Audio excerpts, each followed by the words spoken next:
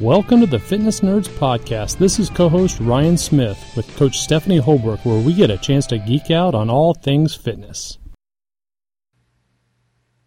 Hi everybody, welcome again to the Fitness Nerds Podcast, and back by popular demand is Peter Defty, General Manager and Coach at Vespa Power.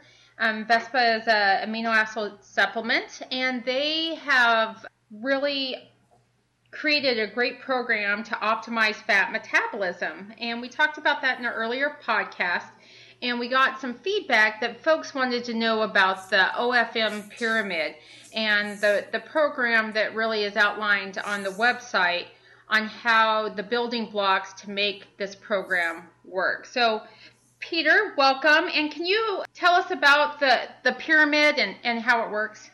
Okay, yeah. Good afternoon, Stephanie, and glad to be back. And I'm really glad to hear that the first podcast was popular and that you got some feedback asking more. So yeah, the OFM pyramid was sort of something that came to me after several years of developing the whole OFM program, and we wanted to have a way that people could sort of grasp the whole program, because we're not just about the diet, because a lot of people think it's just about the diet and Vespa, but there's so many factors to it, as we intimated to in our first podcast, that we came up with this pyramid, like the food pyramid, to kind of cover the main topics. And the pyramid is conceptual in nature, because here at Vespa we recognize that this is not a one-size-fit-all type of situation. It's just not that simple. It's complicated, but yet it's very doable. So and everybody's an individual. So while the basic physiology is the same for mostly everybody, there's wide variation in between people, and everybody's just an individual. It's not just your genetics or your diet. There's a whole bunch of other factors, and we try to address most of those within the paradigm of the pyramid. Cool. So the base of the pyramid on the website is called the Fat Adapted Metabolic State. So can you talk about what that goes over? I know some of it talks about common issues, but the different stages of fat adaptation. Okay, sure. Yeah, this is our foundation, and this is the foundation of the pyramid, because the whole concept is based on human physiology and evolutionary biology, which when you really look at the hard science, humans are meant to burn fat as their aerobic fuel source. In fact, when you look at animal species, most animals, including herbivores and ruminants, get most of their calories of nutrition from fat, like 50 to 70%. I mean, even ruminants like cattle, a lot of people don't recognize that, yes, they eat grass and they're herbivores, but their actual nutrition is derived from the fatty acids produced from the bacteria. So they're really fat burners, not sugar burners. So we want to get you back to that fat adapted state, because we've kind of gone far afield with the overemphasis on carbohydrates. And when you think about it, the reason we carry a lot of fat is because that's what we're meant to burn aerobically, and glycogen and glucose are fight or flight fuels. So, even the leanest athlete has the fat, the spare fat calories to run 100 miles, do a double century, an Ironman. We just have a tremendous amount of available fat stores, but making them available for metabolism is a whole nother thing, particularly when you have emphasis on carbohydrates due to, the insulin response. Right. So if you're a sugar burner, it's hard for your body to tap into fat because it just doesn't know how to do it, right?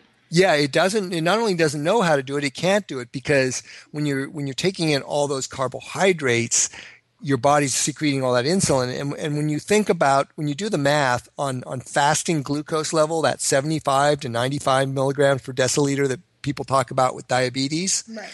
Okay, that translates literally into 1 teaspoon of sugar in circulation, your serum sugar, as glucose. So that's how tightly regulated. And while the body can easily handle a rise of 2 to 3 teaspoons, most of the people who are doing the conventional sports nutrition are doing 7, 8, 10, 12 teaspoons at a whack by ingesting a whole wheat bagel or a plate of pasta or something like that. And that is a toxic level of glucose. And a normal human their pancreas will secrete the insulin and drive the blood sugar down. Now, but in a type 1 diabetic, if they don't titrate themselves with insulin when they take in that hit of sugar, they're dead. That's why I call it a toxic level of glucose.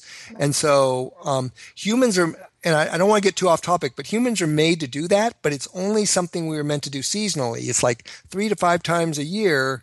For most of human existence, we ate those concentrated carbs when fruit was ripe or berries were ripe or tubers. And the rest of the time, we were going around in this fat-adapted metabolic state. So that's kind of now. So if you can understand that and look at this basic physiology of this 1 teaspoon is what your fasting blood sugar is, it just makes sense, and it's a physiological fact that's really not argued about. So we want to get your body back that, and the way you do that is to get your insulin levels down. Okay, so you want to get your insulin sensitivity up and get your insulin levels low, because when your insulin levels creep down, then the physiology in humans is such that when your insulin is low, your liver will start to burn the fat, meaning fatty acids will be released from your fat tissues because insulin helps to store fat, but it also inhibits the release from fat tissue. And it also, at the liver, insulin, when it gets to a low level, induces ketosis. And in a fat-adapted athlete, it even induces gluconeogenesis, which is making glucose from fat, not protein. Okay, starvation ketosis is when you rob muscle protein to make glucose. So you have to get that insulin level down, and at the same time your insulin sensitivity goes up. So as the athlete becomes more and more fat adapted, they don't lose the capacity to burn sugar very quickly. Whereas when you burn a lot of carbohydrates, you'll lose the ability to burn fat very quickly, because your body is in this crisis mode thing to drive down blood sugar like now. So that's the metabolic state. Now, for all you athletes out there who's wondering, okay, so how do I get there? And the way to get there is to start to ramp down your concentrated forms of carbohydrates. So we're not saying you're going to not eat a lot of vegetables and fruits. You eat like vegetables. I want people to encourage people to eat lots of vegetables and fruits. You eat like vegetables, like tomatoes and avocados and things like that, but not the heavy starches like the grains, the potatoes, the sweet potatoes, and the high glycemic fruits like even bananas and pineapples and mangoes and things like that. And you have to do that, cut all those things out for a period of time. So right now, I think a lot of people are they're still in their race season. And so doing what we call a hard reset, where you go cold turkey on just very little carbs for a period of 2 to 3 weeks, isn't really the way to go, because you'll be in this no man's land where you'll have zero energy, and if you try to exercise through it, you could even risk adrenal fatigue, which happens to a lot of people because they try to exercise through their adaptation period. Yep. We see a lot of that because everybody wants to do this and they see it works, and then they try and do it, but they're not fully armed, and because most people that do this want to really do it, they still think they can exercise. So it's key that the hard reset, you want to wait till the off season, and let's do another podcast on that, just how to do a hard reset properly. Okay. Later this time. But like right now, when people are in their season and they got races and training, what we recommend people do is to cycle their concentrated carbs, which means they do want to drop the overall level, but what you want to do is after your weekend of training or racing, for those days of recovery from like Sunday night through, say, Tuesday, you want to try and keep the concentrated forms, the starches, the grains, the high glycemic fruits out of the diet as much as possible, and do the fat with the moderate protein mainly in whole sources. And then as you start to ramp back up in your training, or you have an interval workout, something more high intensity, have a little bit of some concentrated carb like sweet potato or potato, etc. But sneak it in under a blanket of fat. So butter, sour cream, coconut oil, all these are good options. And that helps to kind of slowly bring down that insulin level and allow you to tap into fat more and to get more out of the carbohydrates you're doing. So that's sort of like a, if you're looking at the website, it has like the phase 1, which would be sort of the hard reset, but you're sort of doing like a transitionary phase 1 instead of a hard reset phase 1. That's correct. That's correct. And I don't know if a lot of people knew this, and I took some of the development of our OFM pyramid out of this, but the original carb loading protocols, they were done before the whole fat phobia lipid hypothesis came into vogue. And when you look at them, they were using young, highly competitive male athletes. So high testosterone, haven't had decades of high carbs, weren't fat phobic, and they were probably eating quite a bit of protein because protein was very much in vogue for athletes back then.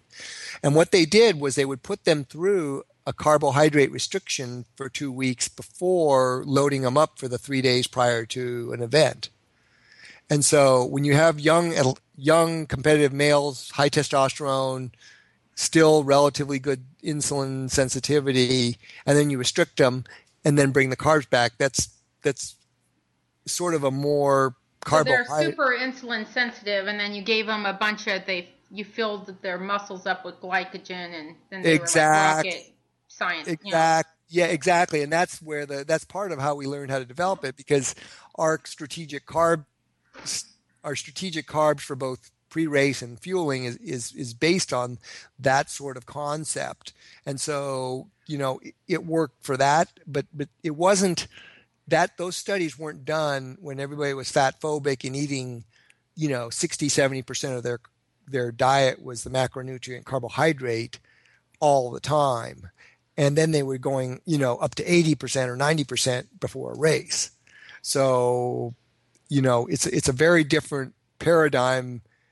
The studies were done in a very different paradigm than what most people are doing today and thinking as carb loading. Right. So, Peter, I have a question about that. So, someone who, I used to be fatophobic and ate very low fat and very low protein too. I ate, close to a vegan diet, and it made me very sick and, very unhealthy.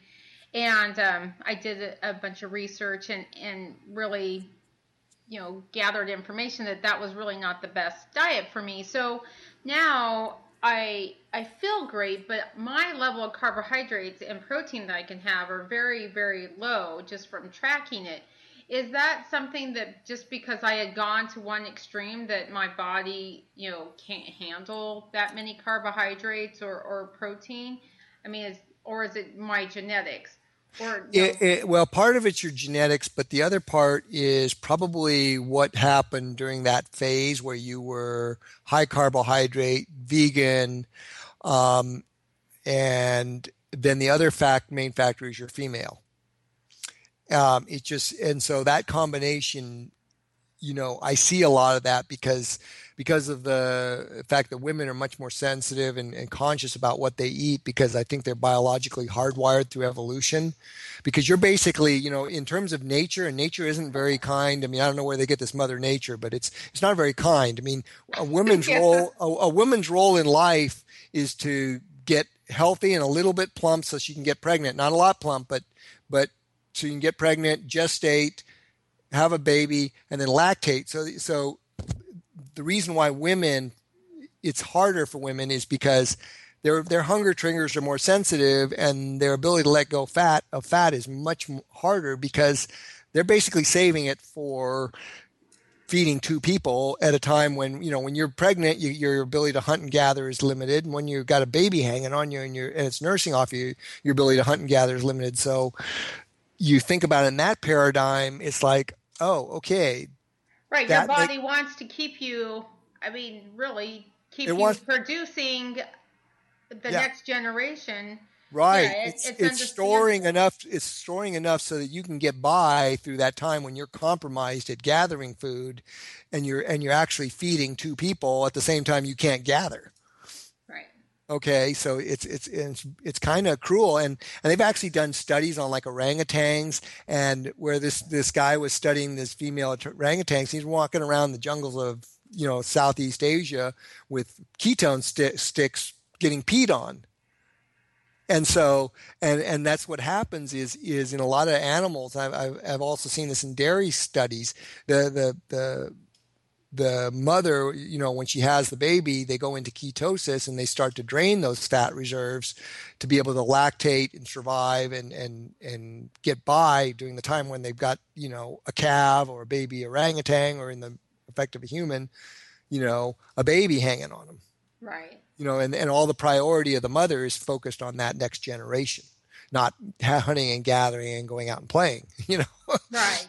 So it's when you think of it from that standpoint, the female issue does make it harder. It is doable, but in your case, that's it. So I've seen a lot of women that have gone through exactly what you've gone through, and the stiff muscles and everything, and they generally tend to have to induce the fat adapted state. They generally have to go down below 30 grams a day for a couple of weeks to induce that switch over where your metabolism switches over to burning fat. Right. I definitely have to be under the 30 grams, and I'm, burning fat better. I've, lost 14 pounds in the last month since I lowered my protein levels. Yep. So that was good. My body's obviously burning more fat, but it's little things like I drank 2 glasses of wine and it threw me, like I bloated up 3 pounds the next day. Yep. So it's like I can't. I have to be really, really careful. So, well, and as you go along, as you get better and stronger, you'll probably find you'll be able to that window of tolerance will grow, Stephanie, for you, and that tends to happen. And also, what'll happen, and we'll talk about this in the nutrition tier, but as your biome and epithelium get more robust and healthy, you'll also be able to tolerate more. So back to the fat adapted metabolic state. So when you make that switch by having low, but no, you can't have no insulin, because then you get ketoacidosis, which is runaway ketones. But when you get that low insulin level that causes the switch where you induce beta oxidation in the muscles, which is fat burning in the muscles, and ketosis in the liver, where you start to produce ketones and glucose. Okay, here's the interesting thing. Your body actually prefers saturated fats and has the hormones and enzymes to break it down, which that tends to like after you got yourself in the fat adapted thing and you notice your energy levels went up, your hunger triggers went down, etc. It takes another 6 to 8 weeks for the real big strong upregulation of hormones and enzymes. Maybe you've seen this in your journey that now you're stronger than ever, that you go through that 2 to 3 weeks of hell, and then you feel you're not climbing the walls, but you don't feel that strong yet either. It's right. Not like, and then slowly over time you just build this strength, because as you do that, your hormones and enzymes get upregulated for fat burn, because the pathways for beta oxidation, for gluconeogenesis, for ketosis are much more complicated than the glycolytic pathways of burning sugar. So it takes some time to get that all going. And the other thing is saturated fats. Now, instead of accumulating and being the demon that everybody makes them out to be, they actually become the cleanest, most efficient fuel that your body actually prefers to burn them. Right. I don't have a problem getting in saturated fats. Yeah. I like the butter. So. Right. I know you do, but a lot of our audience, have been led to believe that saturated fats are actually dangerous, and what they don't understand is saturated fats and monounsaturated are very stable, particularly saturated. The reason they're saturated and the reason the body stores saturated fat, like on animals, the fat, they say it's a lot of saturated fat, is because it is so stable. It's not prone to oxidation and become a free radical and attach to lipoproteins and make it subject to oxidative stress. These are very stable fat. It's very stable fat, but it's full of hydrogen, and when it gets converted to energy, it releases a ton of energy, which we're going to talk about how to deal with when we get to the hydration thing. So I want the audience to know that one of the big health benefits of this fat adapted metabolic state is now the most stable best fat that you use is saturated fat. So it's now your ally and not the demon it's been made out to be. Right. And you have a list of the fats and oils online too. Yeah, there's a document on which fats, and we're going to be updating and refining that, and that's a good thing to use because a lot of people have some misconceptions due to a lot of the media hype, the health hype. This study says this, but this, and people need to understand where the monounsaturates belong, where the polyunsaturates belong, and where the saturated fats. And a lot of people don't understand that the focus on polyunsaturates. Anybody who's a lipidologist or an organic chemist knows that polyunsaturates, by that very nature of polyunsaturated, means they're very unstable. So while the body needs some, like the fish oil, the EPA, the DHA, it needs the appropriate amount, and too much means you got a lot of oil that's not very stable and is subject to oxidizing, and that the use of these vegetable oils in the fryers, they're not heat stable, they're chemically altered to be fried. It's like, it's kind of like, I don't understand how wrong we've got it, even though the people. Well, it's a marketing tool. It's a marketing tool. It's not for health.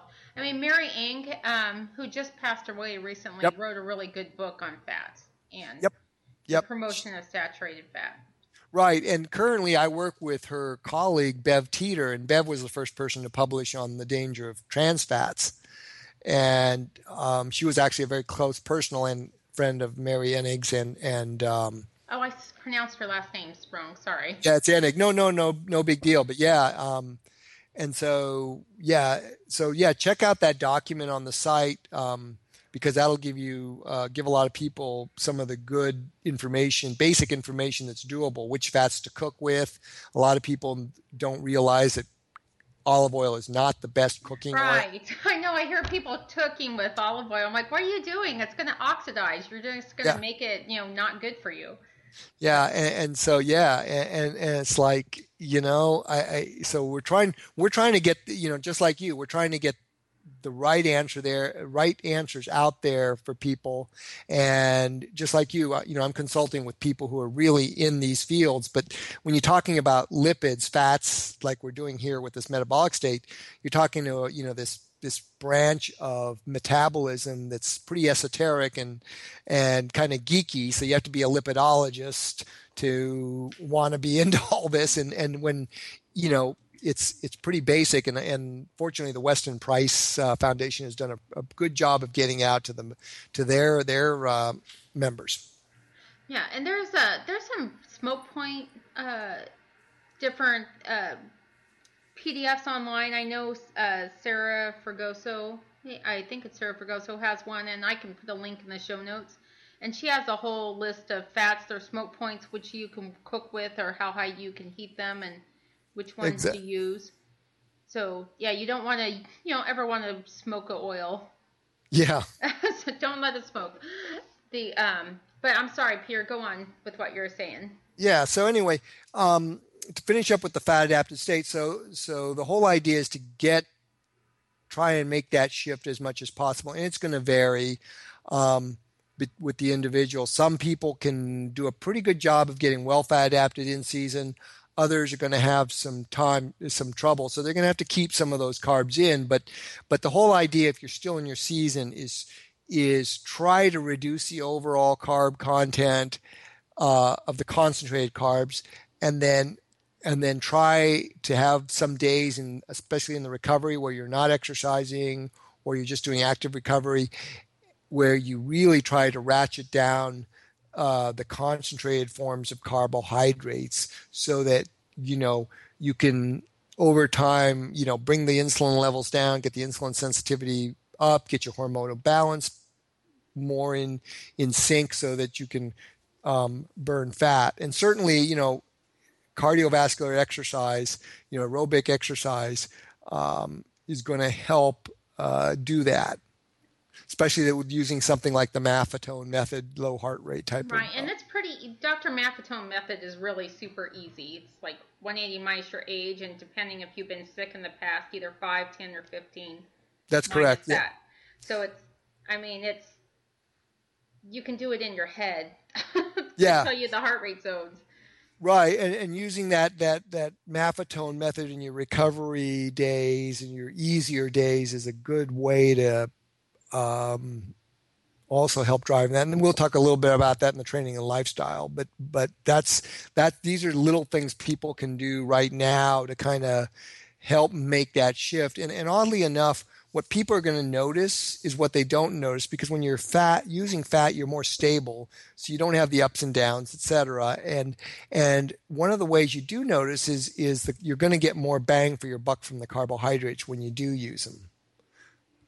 Right. So, like just this weekend, I was telling Peter before the call that going up hills, I just have a lot more power, and it's not like I feel like I'm working harder, because I don't. I mean, I feel like I'm working less hard, because before I just felt like gravity was my enemy, and going up any hill, I just felt like someone just sucked the energy out of me. And the last couple bike rides, I just felt like 2 minutes into the hill, not even 2 minutes. It's like I started the hill, I would start to feel that energy suck, and then all of a sudden it's like someone turned on a motor, and I could go up a lot faster and not really trying and passing people, which really, if you know me, I've never passed people on a hill before. So that's a pretty exciting thing. Yeah. So should we go to the next tier? Yeah, so nutrition, not calories. Yeah. Yeah, and this is one of the things we focus with OFM. We focus on nutritional balance, and this is sort of the diet section, but there's so much of an emphasis on just what's in front of people. It's the calories you need to fuel yourself. Well, and yeah, Ryan and I talk about the quality of the food quality being more, just as important as what the macronutrients or even the micronutrients. The food quality makes a huge difference. Like a grass-fed cow and a grain-fed cow, you get a steak from each. They're not the same steak. That's correct. That's absolutely correct. And so we make the focus on nutrition, not calories, because what happens with the fat adapted athlete, and every one of I know a lot of people are not going to have trouble wrapping their heads around it. It's not that they won't believe it; they just have trouble wrapping their heads around it. But unless you talk to somebody who is actually doing it, you can't imagine it's that good. And even when they tell you, it's hard to believe until you experience it that you're not being held hostage by that next gel or making sure you have to have this many calories per hour. We've just seen that the calories take care of themselves. I'm not saying you don't need calories, and on race day you're not going to use any carbs, because we do recommend you use those strategic carbs, but it's all about getting the body. The first thing we want to do with OFM is get the body to be as healthy and robust as possible. And so that's done by the nutrition. It's the macronutrient profile, yes, but it's also the micronutrients. It's the minerals, it's the fat soluble oils, it's the water, or the fat soluble vitamins, the water soluble vitamins, and getting them in that right balance. We're talking about, this is why we recommend people like I was asking you about the liver. I make sure that people eat the whole animal, so they're getting organ meat, skin and connective tissue, along with muscle meat. And bone broth and sardines and stuff like that, yeah. Yeah, because most people who are doing animal diets, having some animal proteins and fats in them, they tend to have too much protein, too much muscle meat, and not enough fat. And in order to absorb that muscle meat protein, you need the fat-soluble vitamins that are in the fat. You need the vitamin A, K1, K2, and B that's in the liver in order to be able to really take up the proteins that are in the muscle meat and absorb them and create more muscle, create more mitochondria. This is one of the things I'm looking at and reading papers on right now is mitochondria. And one of the reasons I stress the nutrition is so that as you build your training, along with it, you have the nutrition to build the muscle tissue and the mitochondria, those engines inside your cells. And when you have the nutrition so you can make that mitochondria, those base nutrition and building blocks, you're going to build bigger mitochondria and much more mitochondria per cell. And training and stress drive this, but you need the building blocks to do that. Right.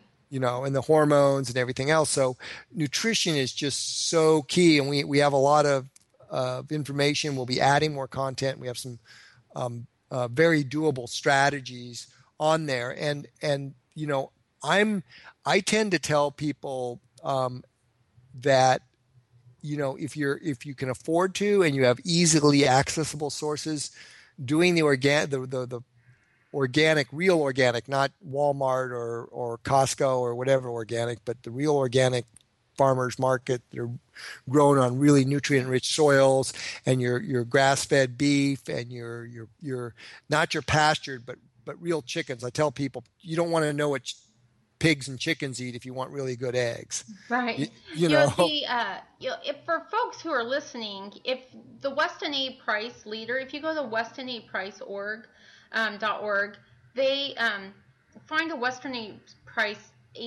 leader in your area, and their job is to source that information. I mean, that's what their job is to do, is to find those sources. So if you contact them, you can find raw milk, pastured eggs, pastured chickens, cultured butter. Yeah. Right. And so, I mean, I buy, you sort of have to, they have cycles of when you can pick up stuff, but I use raw milk, and I get pastured eggs and pastured chickens, and I buy a side of beef, and I get my pork from a special butcher. So it's not that hard.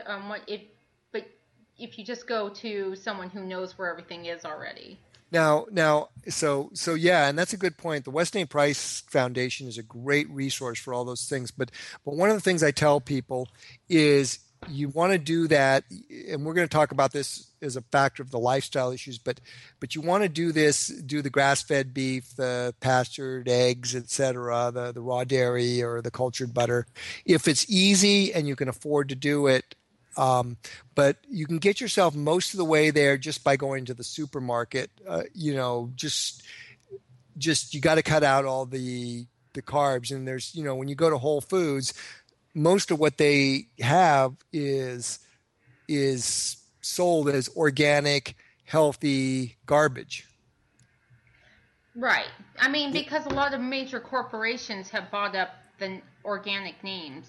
Right, and so they're selling grains and the crackers this, organic that, and so you're that whole concept of shopping around the perimeter, but you see so many cereals and crackers and all kinds of stuff that's the carbohydrate load is pretty good, high in it. There's just a lot of stuff that organic crap is still crap.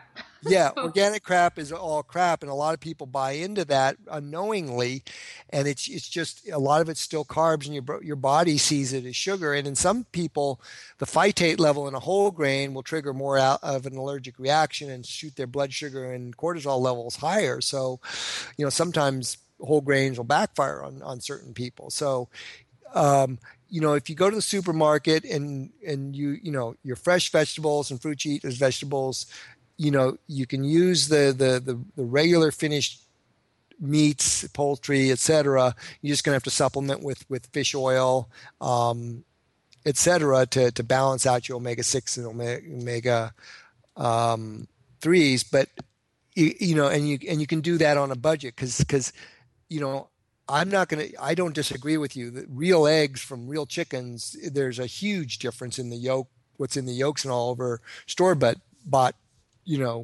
eggs. But when you look at the price of store-bought eggs, and if somebody's on a budget, right, huge bang for the buck. And, people don't realize that, a dozen or 18 eggs or 2 dozen eggs is a nutritional bargain compared to that box of Special K.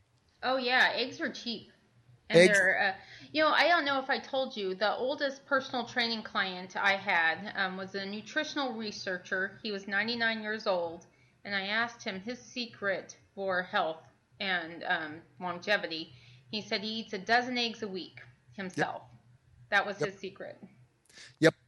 So things like eggs and then fresh meat, whether it's poultry or fish or beef or pork, the supermarkets use these as a loss leader. And so they'll put them on sale to drive people in to buy all the crap in the middle of the aisles. And so you can you can buy, if you shop the sales for the produce in season, meats as loss leaders, and eggs and fresh dairy, you can do this on the cheap. And then if you know how to supplement with the right fish oil and all that, you can get yourself 80% of the way there. And then that other 20% is going, to where you have access to the grass-fed beef and the pastured eggs and poultry and all that. It just depends on what your situation is, because a lot of your listeners have professions and busy lifestyles, and they don't have access to it at the same level, say, you would, Stephanie. Right, so, and I agree. And it's it's sort of a transitional thing. I didn't start out getting eggs from the farmer. It's just that you start learning more.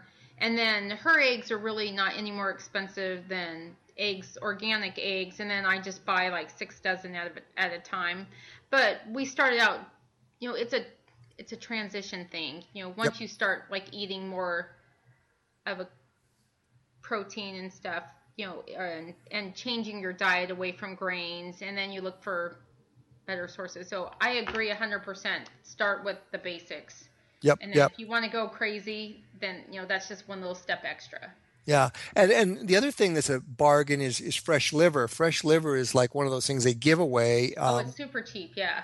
And if you can find fresh liver, fresh calf's liver, fresh chicken livers, you cannot, between the eggs and liver, you can't get more nutrient density, nutrient bioavailability than that. It's kind of odd how the supermarkets give away the stuff that's really nutrient dense, and they price the commodity things that are, nutritional wastelands. Right. And soup bones, are huge nutritionally dense. And a lot of times, if you can't find soup bones in the grocery store because they're a little hard to find, you can go to an Asian market or a Hispanic type market, because they still cook with those traditional foods, and you can find fish heads and stuff like that. Yeah. And what I was also going to say is one of my little tricks that I do, and I actually told this to Kayla McDaniel. Do you know Kayla? I don't. Yeah, she's the Naughty Nutritionist. She's one of the key Weston Price members. Oh, no, I know the...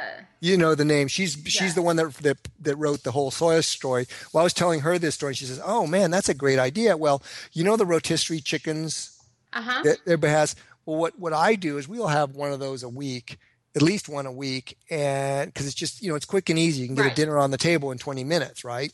Right.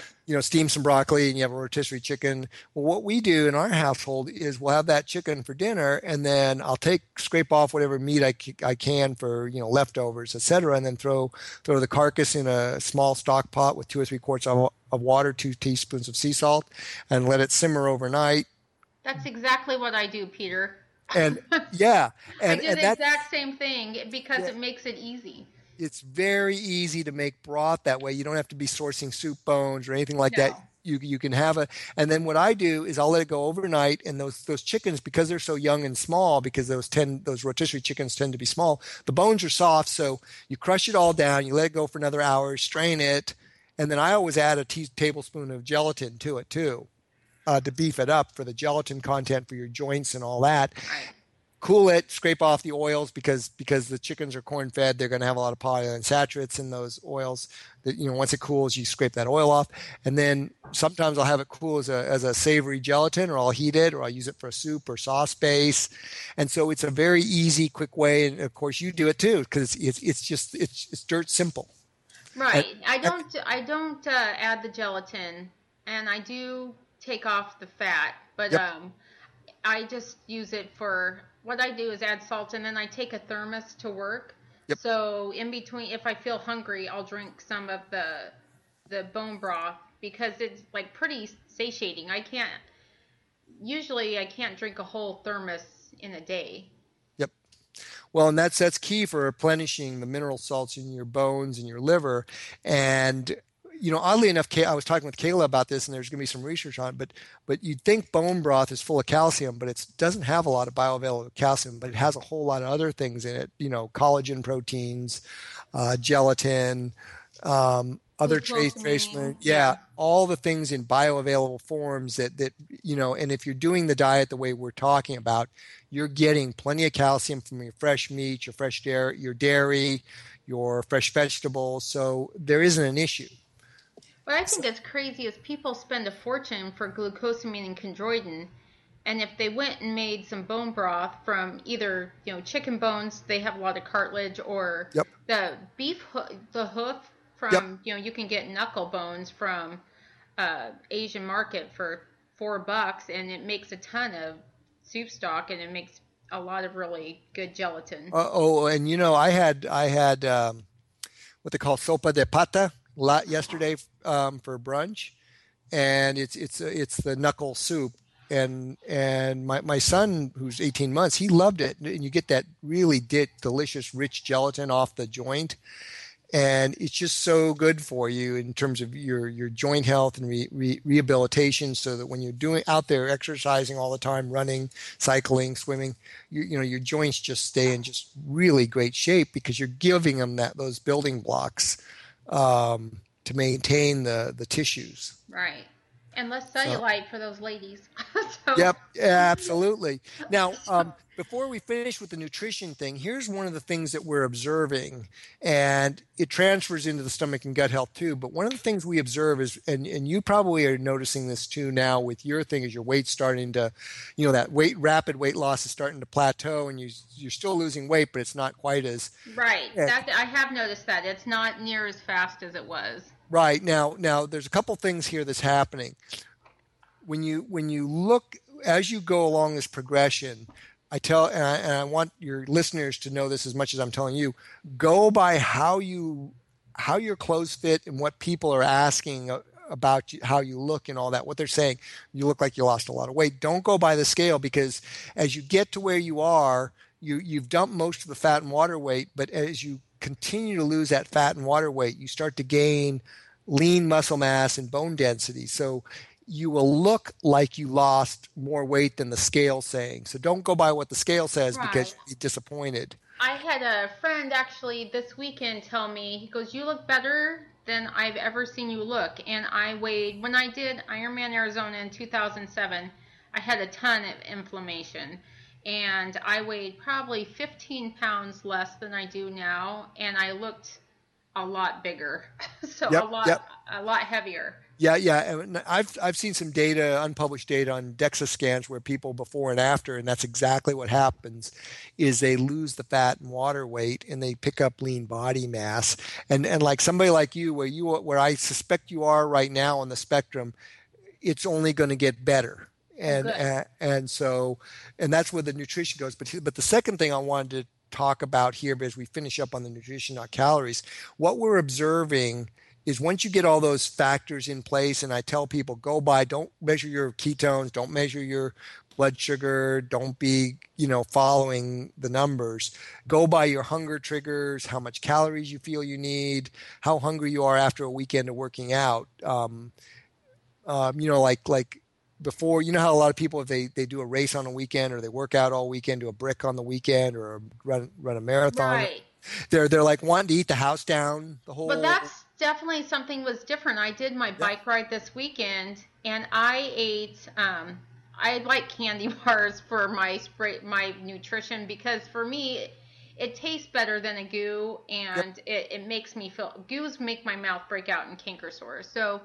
I ate 2 candy bars for 5 hours of riding, and total time. That includes stops and And after I was done, I wasn't even hungry. I didn't feel like I needed a ton of food. I wasn't hungry at all. Right. And then after you, let's say 2 or 3 hours after that night, you have a nice substantial meal. But what happens is you have that weekend of working out or a race. In the week, how the week after you're like wanting to eat the house down. Everybody. The opposite occurs.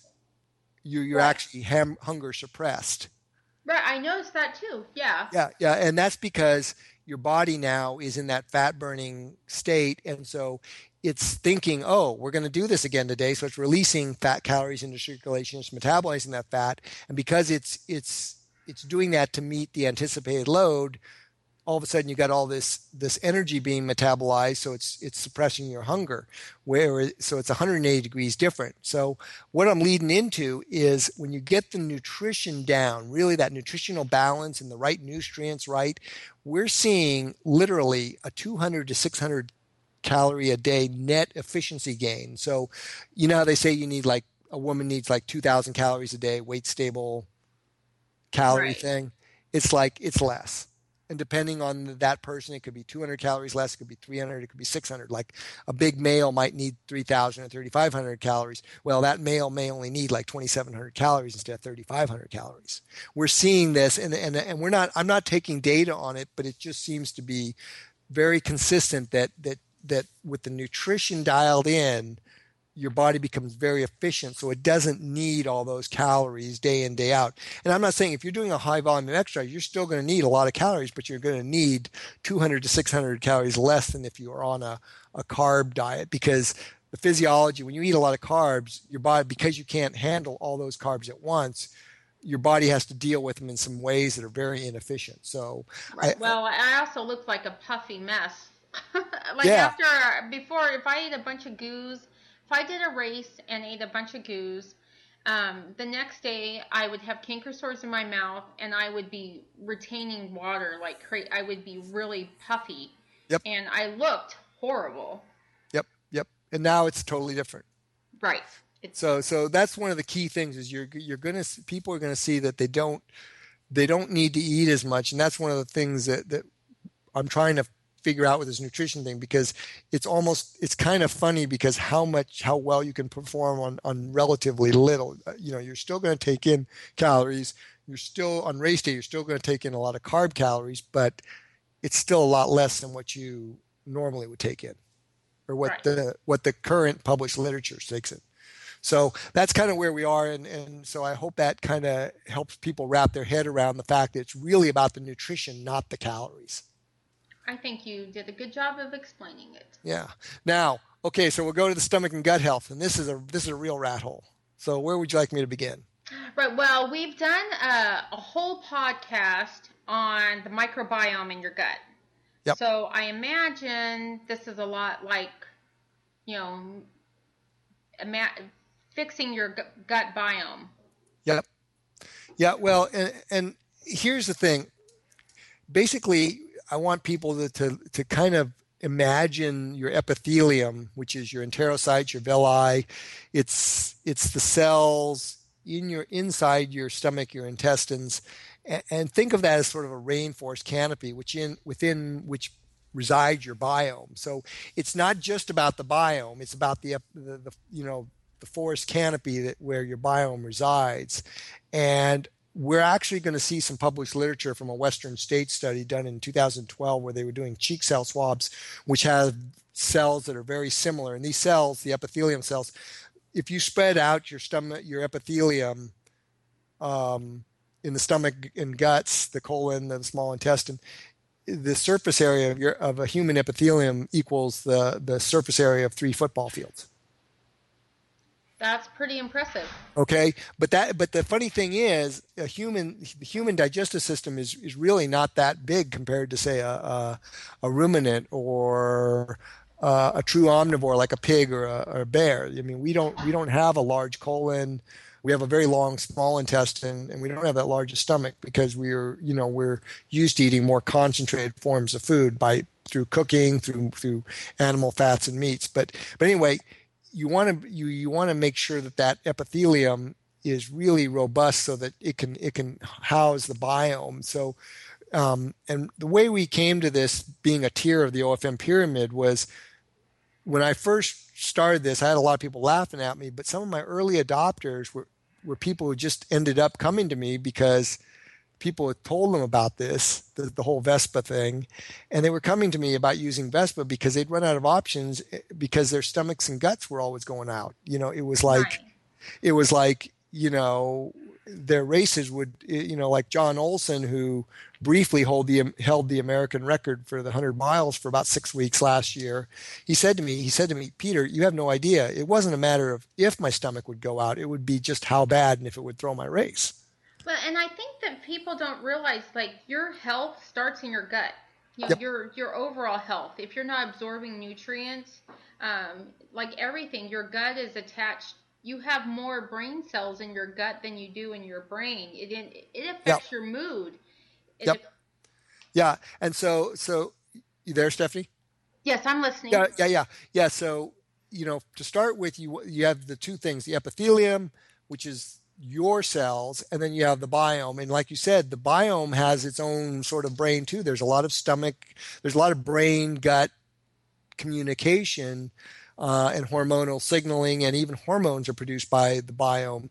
So you want to preserve these things, and that's why having these nutrient dense foods and fat soluble foods and having fermented foods are all really important. And really your biome is a big biodigester, and the more robust that epithelia is and the more robust your biome is and in balance, meaning the balance of bacteria and fungus and erythrocytes, that you actually can tolerate things. So while I'm not a big fan of grains, and especially like wheat, I think that if somebody tolerates grains well and tolerates wheat and gluten well, the occasional hit of it isn't the end of the world, because their stomach and gut can take that on an occasional basis. Whereas if you do it all the time, you're going to impact that severely, and that's where you see IBS, Crohn's, or celiacs. These inflammatory diseases. And you may well have been on that path.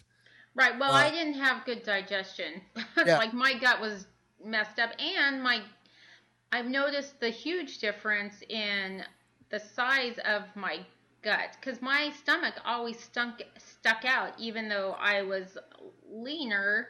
It looked like I always had a big gut, because of all the inflammation.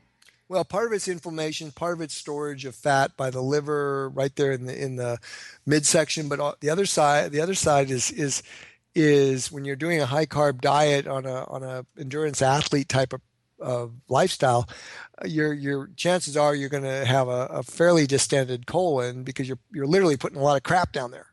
Yeah, my colon was distended. Yeah.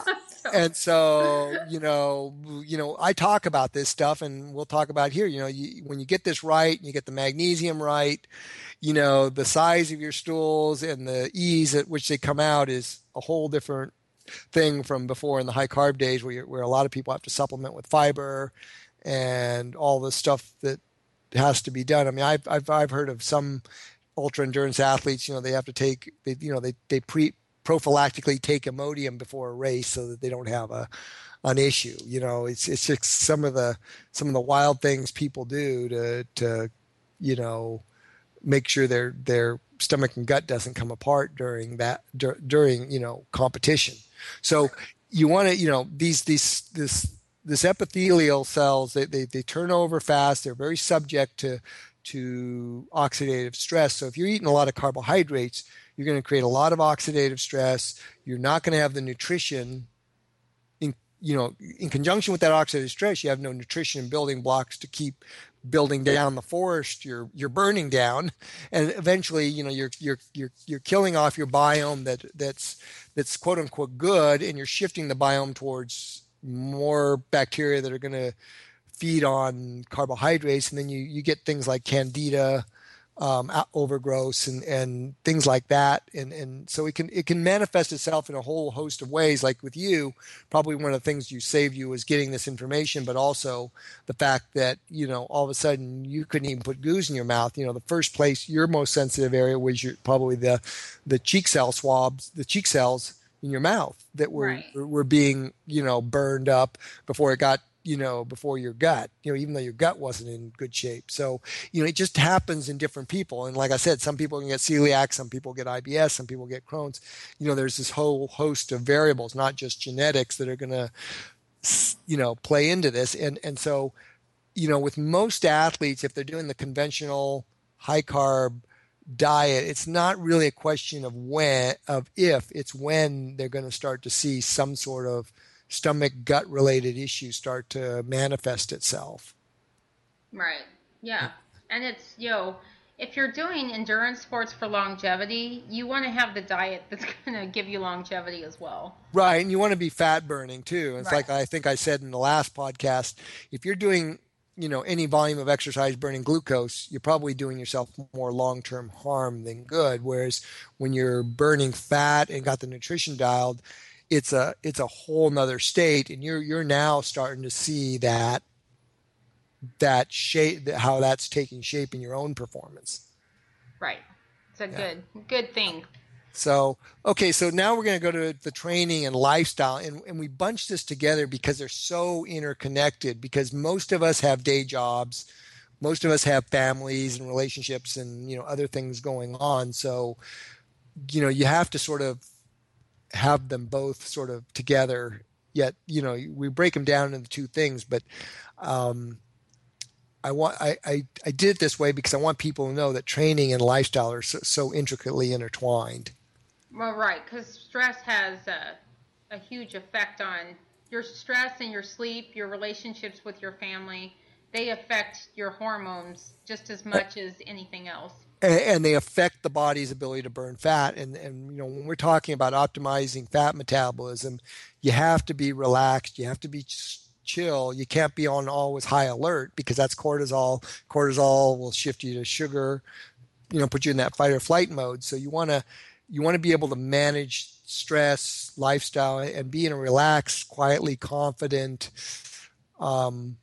state so that you can burn the fat. So that's why you want to look at your lifestyle and see what you got to address, so you're not always like stressing out. And this is why I don't tend to look at I don't want people weighing their foods or thinking about everything they put in their mouth and, overanalyzing nutrient labels, because that kind of lifestyle is it's crazy. Right. We go by these guidelines. Same thing with, your relationships, and you got to know how to balance that with your training. So, if you're doing all this great training, but you got your wife or husband constantly on your case about it, that's not really well balanced.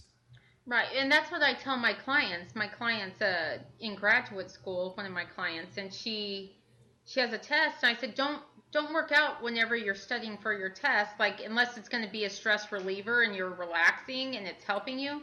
But if you feel like you're stressed to get your workout in, don't do your workout. Exactly, and that's one of the things, is balancing all that, and then all the part of the training that we want to talk about specifically in relation to OFM is there's the training and the conventional way of what we're looking for in the training, whether it's base training or interval or speed workout or whatever.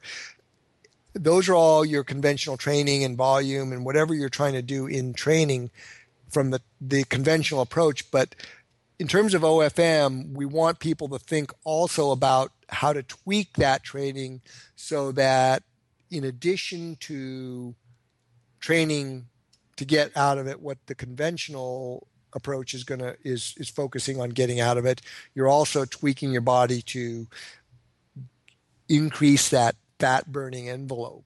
Okay. Right. So one of the key things we stress to everybody is to do the long, slow warm up, the building warm up, so that you can get your blood vessels, arteries, capillaries dilated, to get the blood in, to get the blood out, so you can get the oxygen in, the carbon dioxide out, so that you have that capacity. If you start out cold and go hard, you're going to be burning a significant amount more of glucose than you should. Whereas if you warm up and get everything dilated and get your lungs going, you're going to be able to burn more fat as you start to push that envelope. And so, you have a lot of people who are very driven, and they like to do their workouts, and their time is very constricted.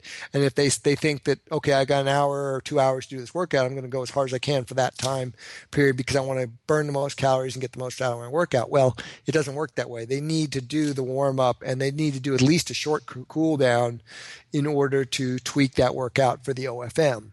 Well, and that's something that I have a beef with. Everybody's obsessed with calories.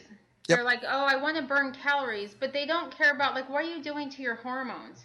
Yep. What are you doing to your gut biome? What are you doing to your mitochondria or your cells? I mean, there's more to it than just calories in, calories out. And that's exactly why we're talking about this training aspect. So you want part of that training aspect to be focused on expanding that aerobic envelope. So when you're doing your base training, you warm up. But even when you're doing your high intensity workouts are necessary for OFM because you can't just do Maffetone all the time. You have to do Maffetone with some higher intensity because when you got to get the heart rate up, you got to push the lungs, the cardiovascular system, so that you can expand that aerobic envelope. Dr. Maffetone even, promotes doing intervals too. It's not like he doesn't think you should do intensity training. It's just, you're building the base through the 180 formula type heart rate, but he still has intervals in there. I've seen some of his training plans. No, I agree. I know he does, but a lot of people think Maffetone low heart rate training that's all you do. Right. No, that's not the only thing. It's just that the thing is when you get your heart rate, if you've done Maffetone right, whenever you do push yourself, you're really pushing yourself because your base level heart rate's pretty low. To get it higher, you really have to do some high intensity intervals.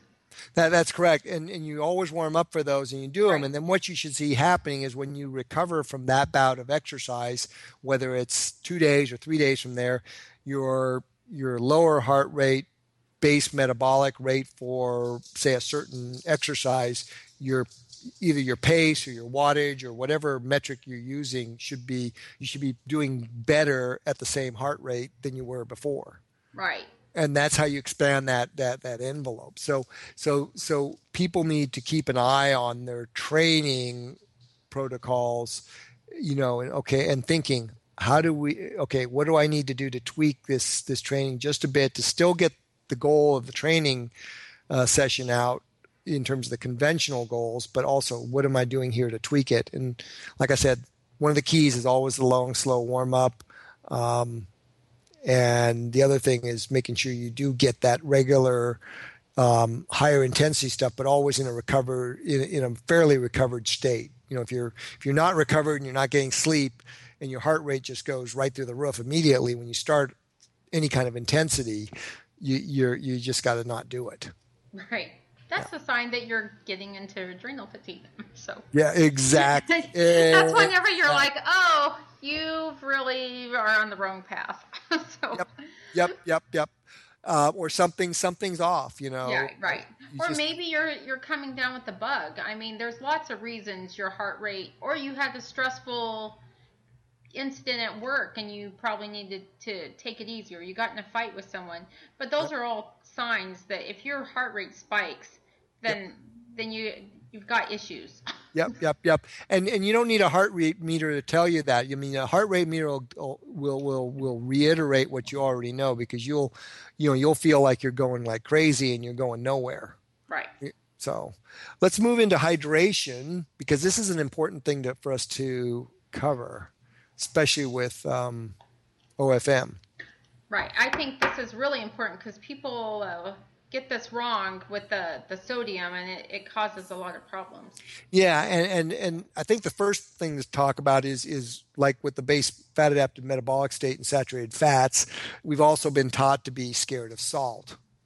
And this applies conventionally to the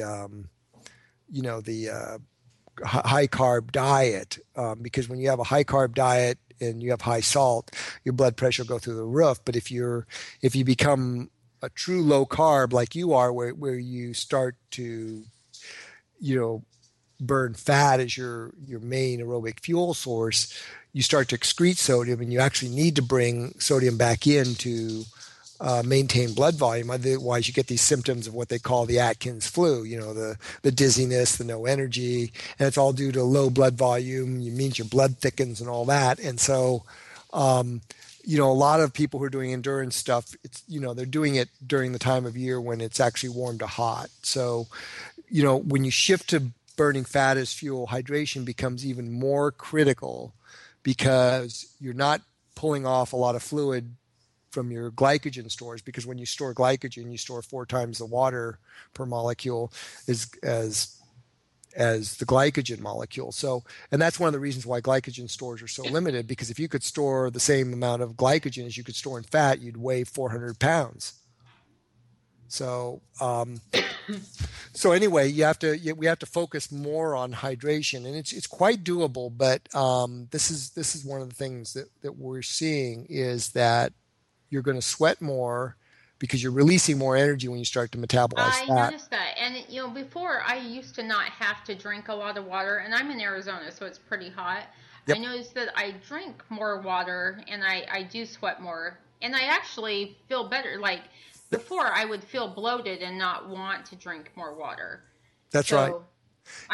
I'm able to take in more hydration. Yeah, and because you're not having to utilize your digestive system to get calories, you can do that as long as you have the right balance of water to electrolytes, because your body doesn't process just the water. It processes the electrolyte. It has to have that right balance. So I do use electrolytes too. Yeah, and the main electrolyte should be sodium, principally in the form of sodium chloride, because over 80% of the electrolyte profile in your sweat is salt. So right, and you taste it on your lips. That's right. That's why sweat tastes salty. Yeah, and so and the reason people for shorter workouts, people who say aren't doing super endurance stuff where they're out there for 5 hours, 3 to 5 hours, you can get by an hour or two by just drinking water, because your body will recruit the mineral salts from your liver and your bones. Okay, and this is why we do the bone broth. This is why we actively focus on nutrition, because you want to replenish that.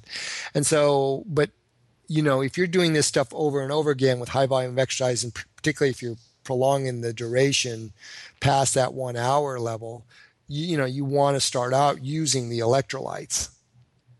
Right, okay? I do, and there's a lot of them out there. Yep. There's a lot of good products out there, but one of the things we're seeing, particularly if you're in the warmer or the hotter areas, is the amount of salt or sodium chloride or sodium people need to take in is really high. And I've talked with guys like Max Testa and Jonathan Edwards, who are the sports physicians. Max is with I think BMC, the pro cycling team, and Jonathan's coaching AG2R Mondial, and a few of the triathlon coaches I work with, and we're seeing some incredible salt, sodium intake levels, right around 800 to 1200 milligrams an hour for an average person. And if you're a big guy, like you're 6 foot, 6'2", 6'4", the 180 pound and up type of human, it could be up around 1800 milligrams an hour.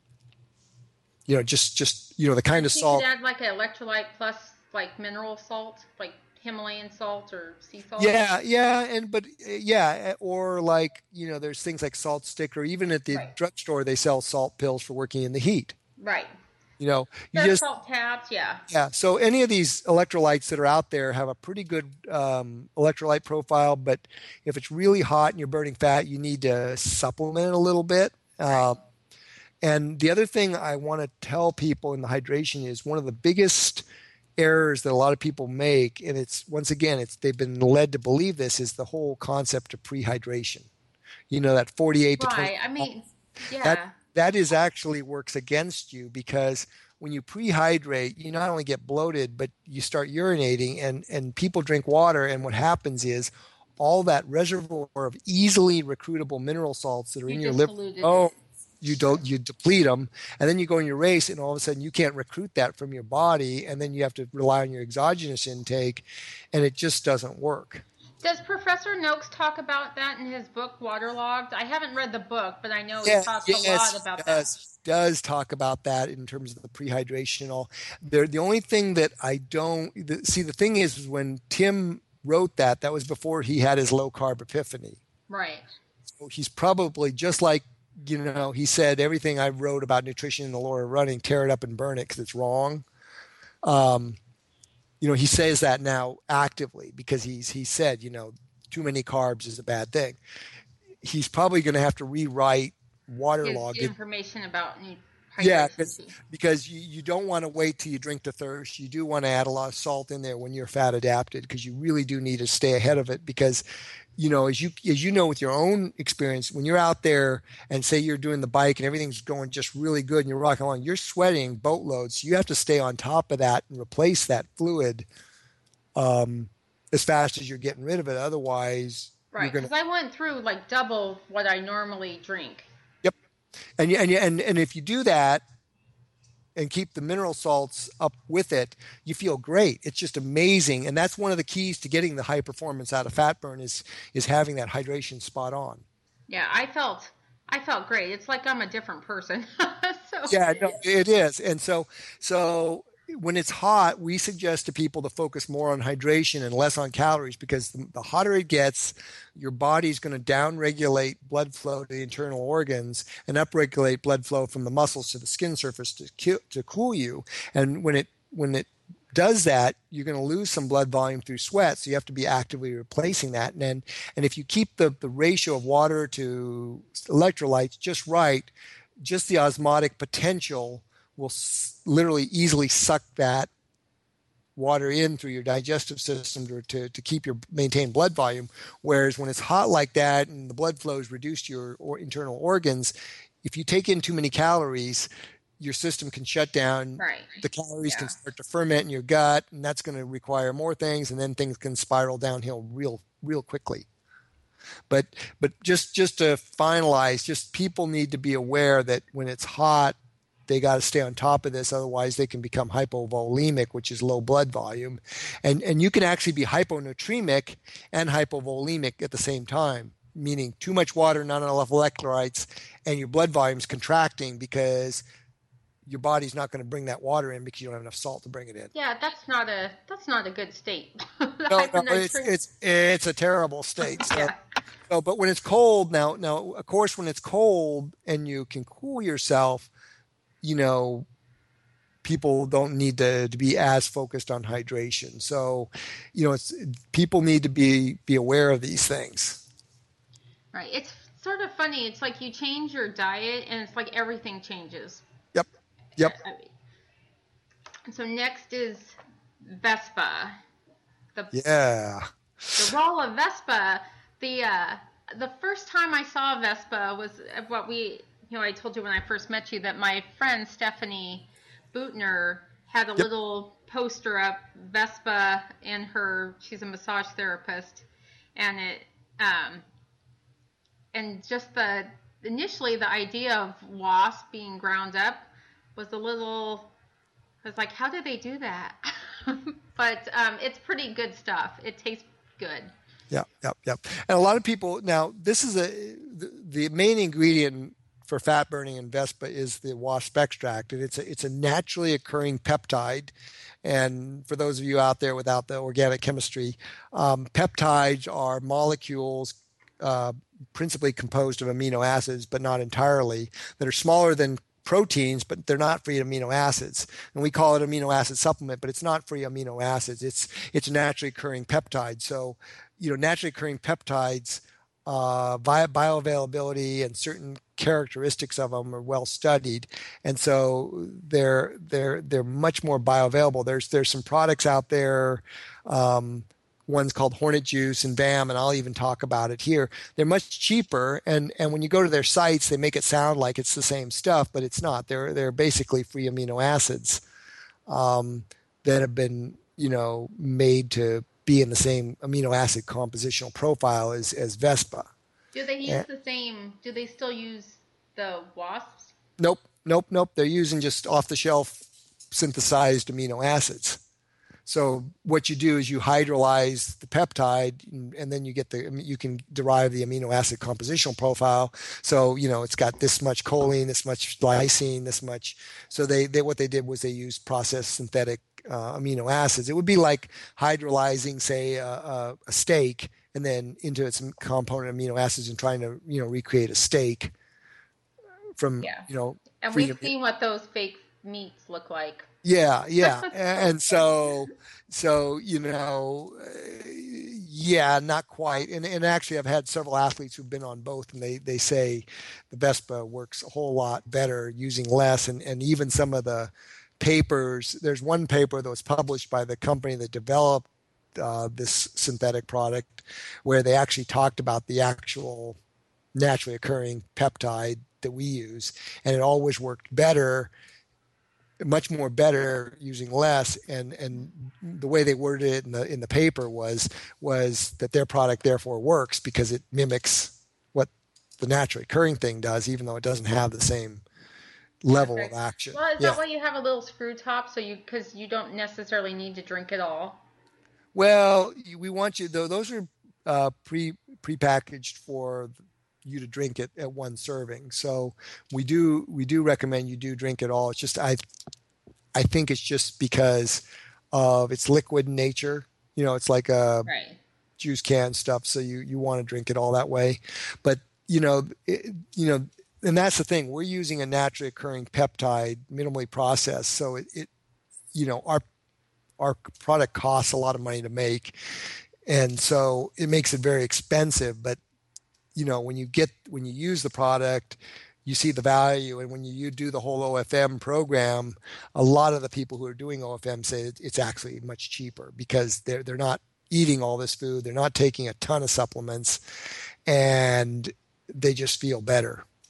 I have a question about Vespa, about using it, because I was under the impression that it works best for endurance stuff, because my husband he's a cyclist as well, and he does bike races, and he wanted to use it for short things, and I'm like, no, save it for something a couple hours long, because that's where you'll get the most benefit, and that's when I generally use it for anything that's 2 hours or longer. So do you see a benefit if it's for a shorter time period or more intensity? This is kind of interesting. If you go to our success page, you can read the story about Alexei Yagudin. He was a Russian figure skater who we sponsored in 2002. Okay. A men's figure skating long program is less than 4 minutes. Okay. So he trained and performed on using Vespa. Okay. And so that year, by training and performing, and training was really the key, and I'll tell you why in a second, he not only won the Salt Lake City Games with perfect scores. I mean, all his scores were either 6.0 or 5.9. I mean, nobody's ever had the scores he's had. And I think the European or the World Championship, he got, in his short course, he got perfect scores from all the judges.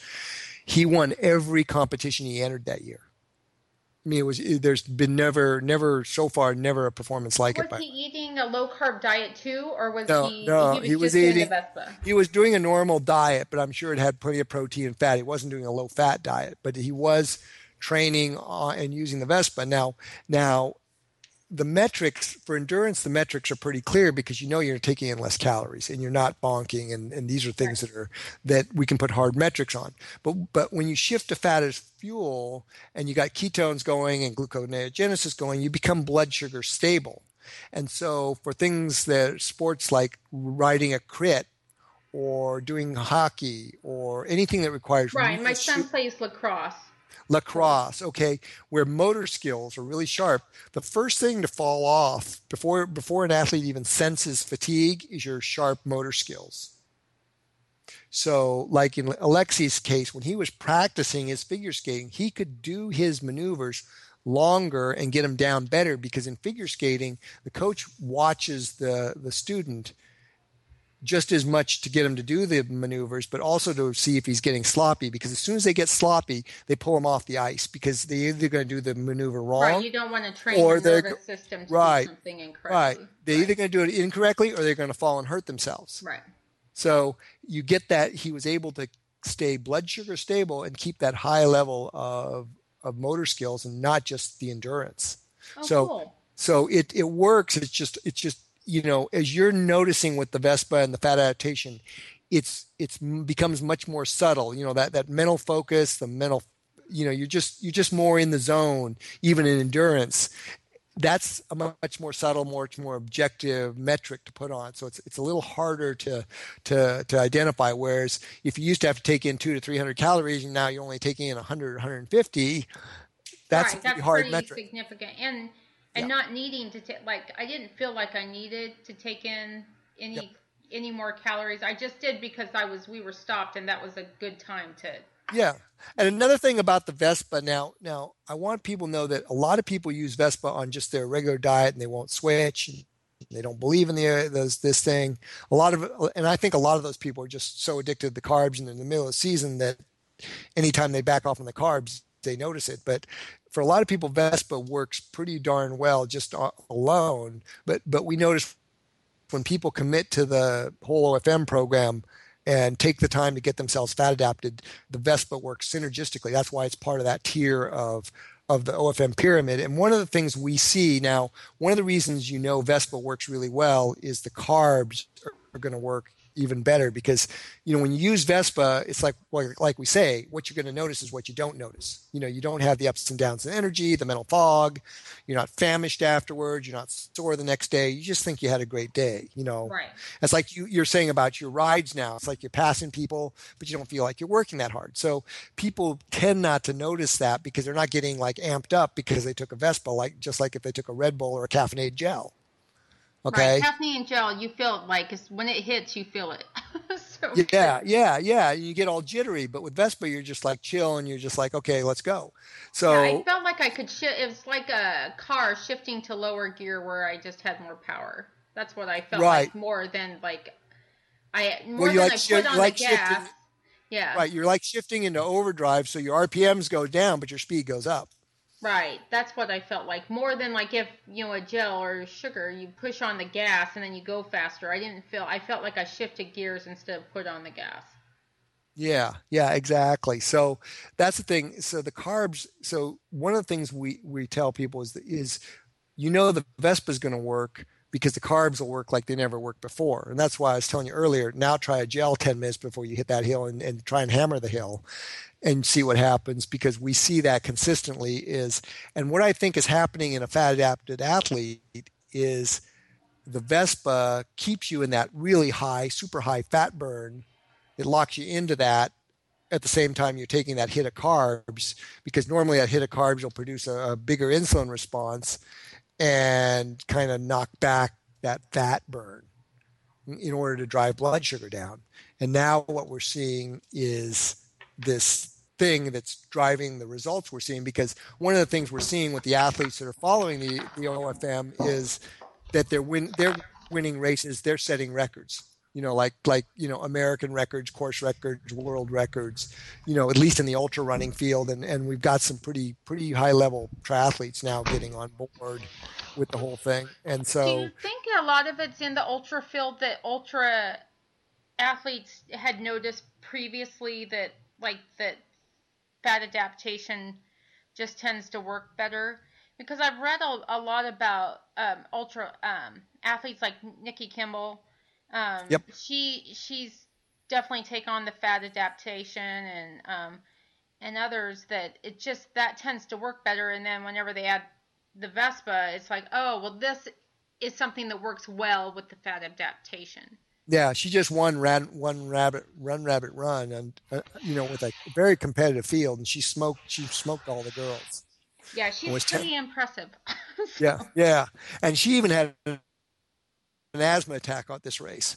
Oh, wow. Real bad one. First time in a long time. Yeah. She didn't have her nebulizer with her at the time. So, she still won. But anyway, so the carbs work better. And what we think is the Vespa keeps you locked in so that you're putting those carbs in on top of that really super high fat burning base that's derived by the synergy of Vespa and fat adaptation. Well, that's cool. Okay. Yeah. So strategic carbs. So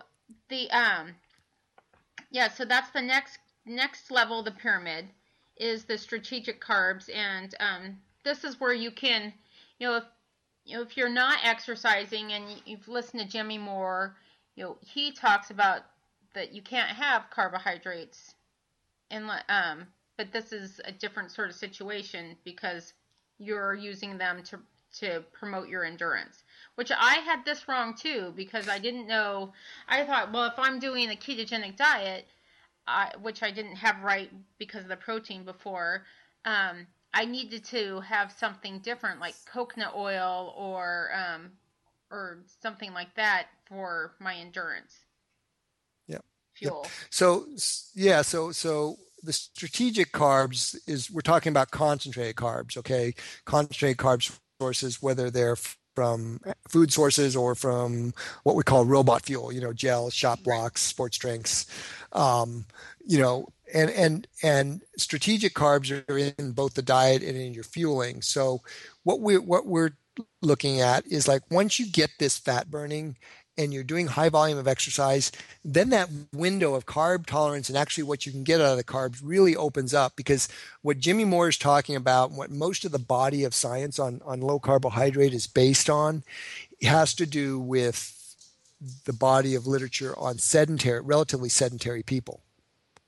So, that 50 gram a day or that 30 gram a day thing, it's based on a relatively sedentary group of subjects. So what we're seeing is that can open up to 75, 100 to 150, and in some athletes 200, 250 a day in training. If it's a big day of weekends, it could be 300, 350. So it could of grams of carbohydrate a day. Whereas if we are sedentary, you got to be pretty strict about that 30 to 75 grams a day. Right. And do you take them before you start your activity? Or for me, I generally don't take anything until like an hour. And the last couple of rides, I took them like 2 hours in.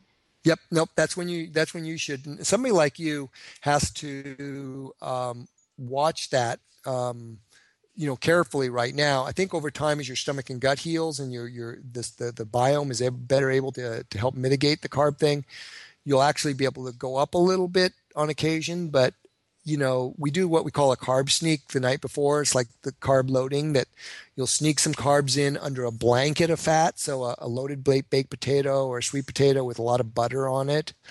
Or a really rich risotto, like a lot of butter and cream and cheese in it, something that fat is going to slow that glycemic load.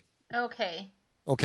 A little bit of that, but in a day or 2 days. Now, if you're doing like half marathons or 10Ks and stuff, you might start bringing the carbs back in 2 or 3 days before and raising it up so you have a bit more of that fast burning stuff. It all depends. But if you're doing more endurance stuff, you're going to want to bring it in, 1 or 2 days before at the most. Start to bring in that carb sneak. You don't have as much intensity. Right.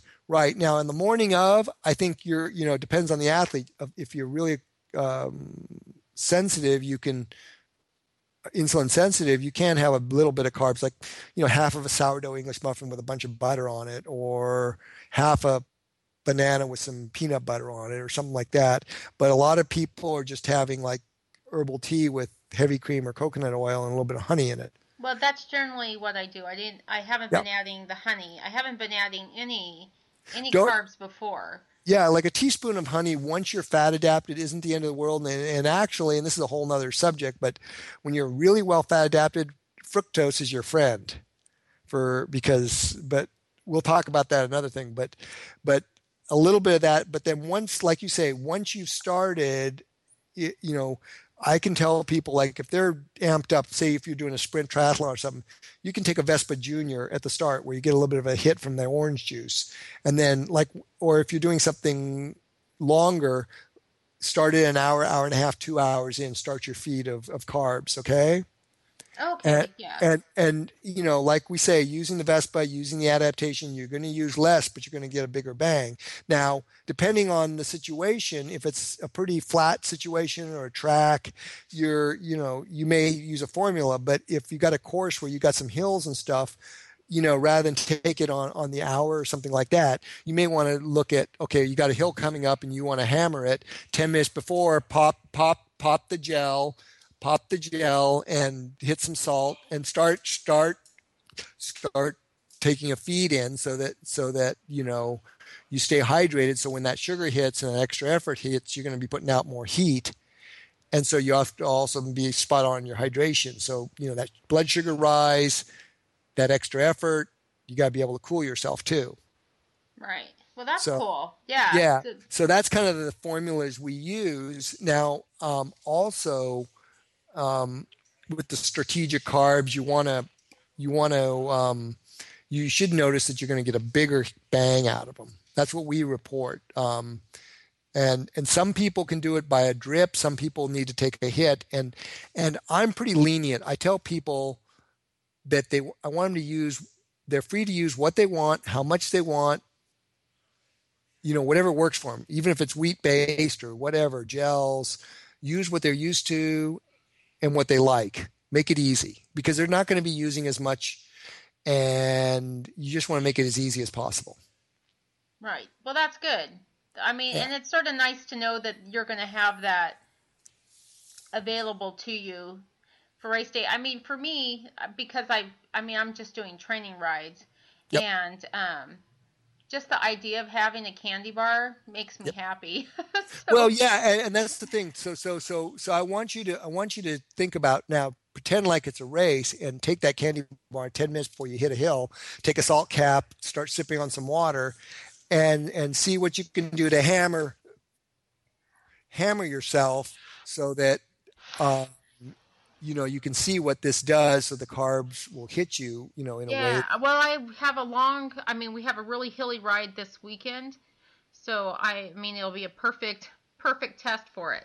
Yeah. Now, one final thing here. Now, there's a lot of people out there, naysayers out there, that love to, they see somebody like Zach Bitter set a record, and they say, oh, he's not low carb, he's using all these carbs during a race, and blah, blah, blah. And so here's the thing.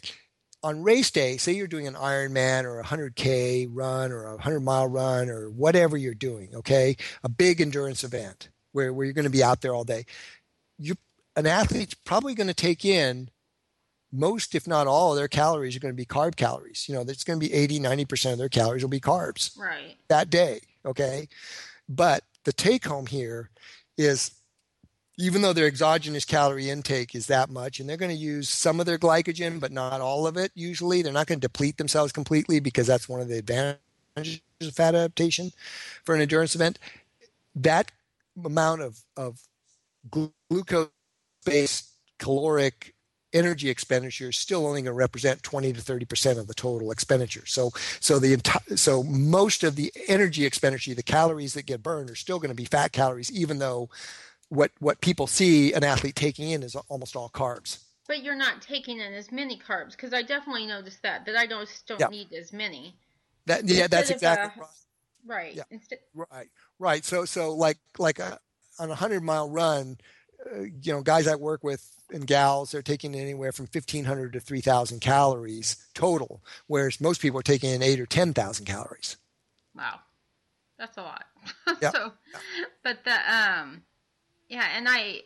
and for me personally, I just noticed that I don't have, my mouth isn't breaking out, and I don't know if it's the candy bars, but it's not like I don't have that high, that high peak, and then it's gone, and then you need another one.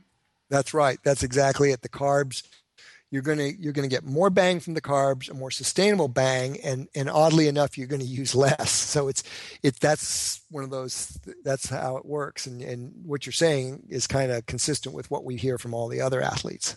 Oh, awesome. Yeah. Well, it's good to know that I'm on track. So. Yeah. Oh, you're on track now.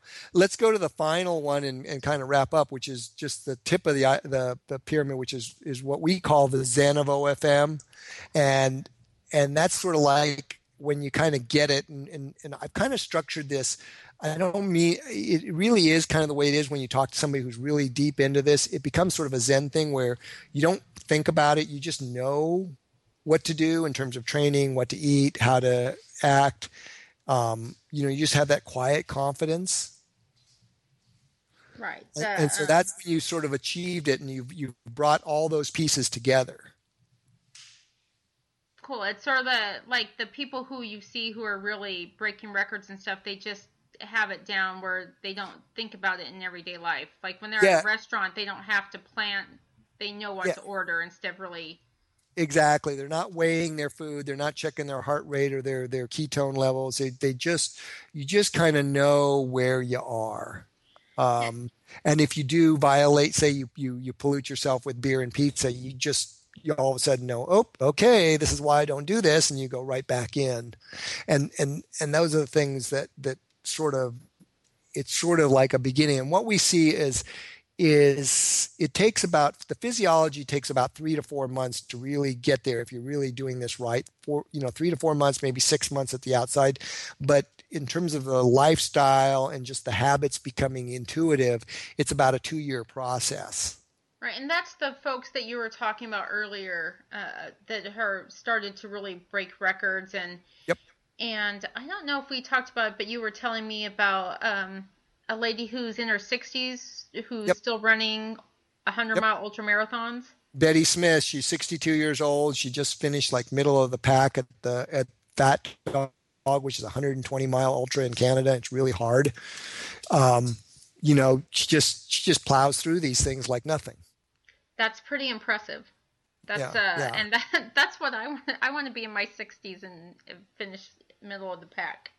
Well, I think that's the thing. It's like I said, when you do this burning fat as your fuel and you have that nutrition dialed, it's just a whole different level. And you can't explain it to anybody. And because there's this cognitive dissonance, because we've been led to believe fat is bad and we got to fear salt and red meat's bad, it's a very complicated picture. And so. Do you see the turnaround, though? I mean, maybe it's because I do a lot of research in this area because I'm personally curious, and the other way, a low-fat vegan diet did not, and I was literally ill. I was sick. I was not a functioning human being, and so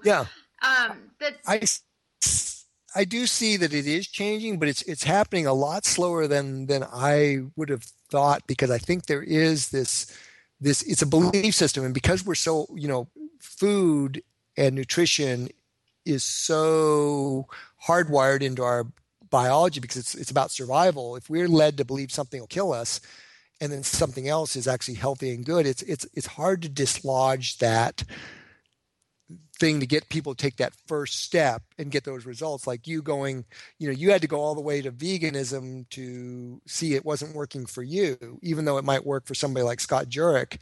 Right. And that's one of the reasons why I'm like, wow, that guy is amazing. And he's eating a vegan diet, but I only got sicker and fatter and slower. Yeah. Well, most people, I think, genetically need to have, some animal fat and protein. Some people can get away with very, very little. I think like somebody like Scott would probably do better if he had a little bit of animal fat and protein in his diet, but probably not much. There's this variation. But some people have to have a lot of it. And even Denise Minger, who wrote Death by Food Pyramid, she said she went down that same vegan pathway. And when her perfect teeth had a bunch of cavities and her hair was falling out, that's when she had to face the music that all this great health she was supposed to be getting from a vegan diet, and I'm not knocking vegan diets, wasn't there. Same thing with Lierre Keith, who wrote The Vegetarian Myth.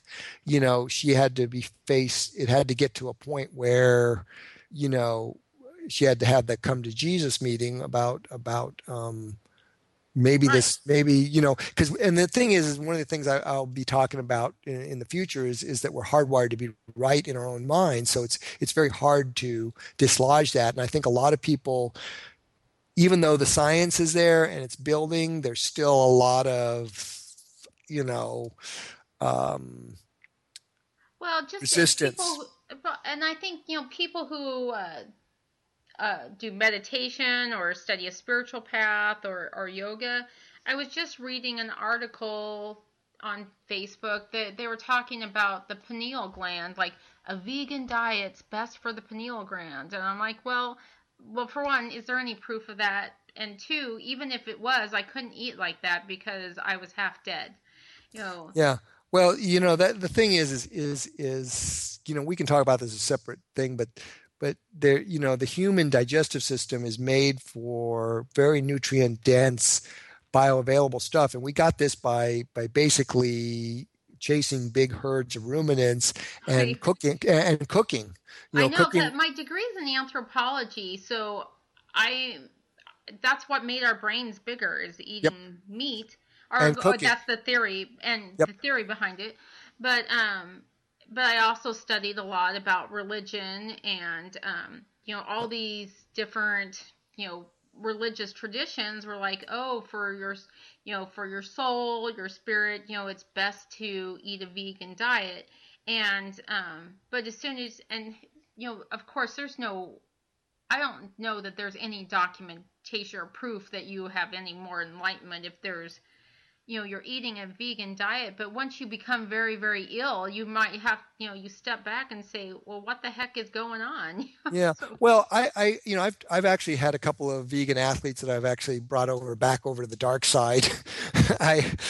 And the way I try to come to grips with this, in a spiritual, philosophical way, is when you look at biological systems and the way nature works, you have this biological system that's fueled by, for life to go on, there's got to be death, and predators are part of that biological system. Now, we as humans have kind of excelled at that to the point of destructive tendencies, but if you want to look at a really natural human, where humans are in sync with nature, we're part of that cycle of life, and where we are is in that omnivorous carnivore. We're basically predators that can eat fruits and vegetables and other matter, but we're basically meant to eat either a lot of animal fat with some protein or bacterially reduced stuff, meaning i.e. rotten stuff, fermented stuff.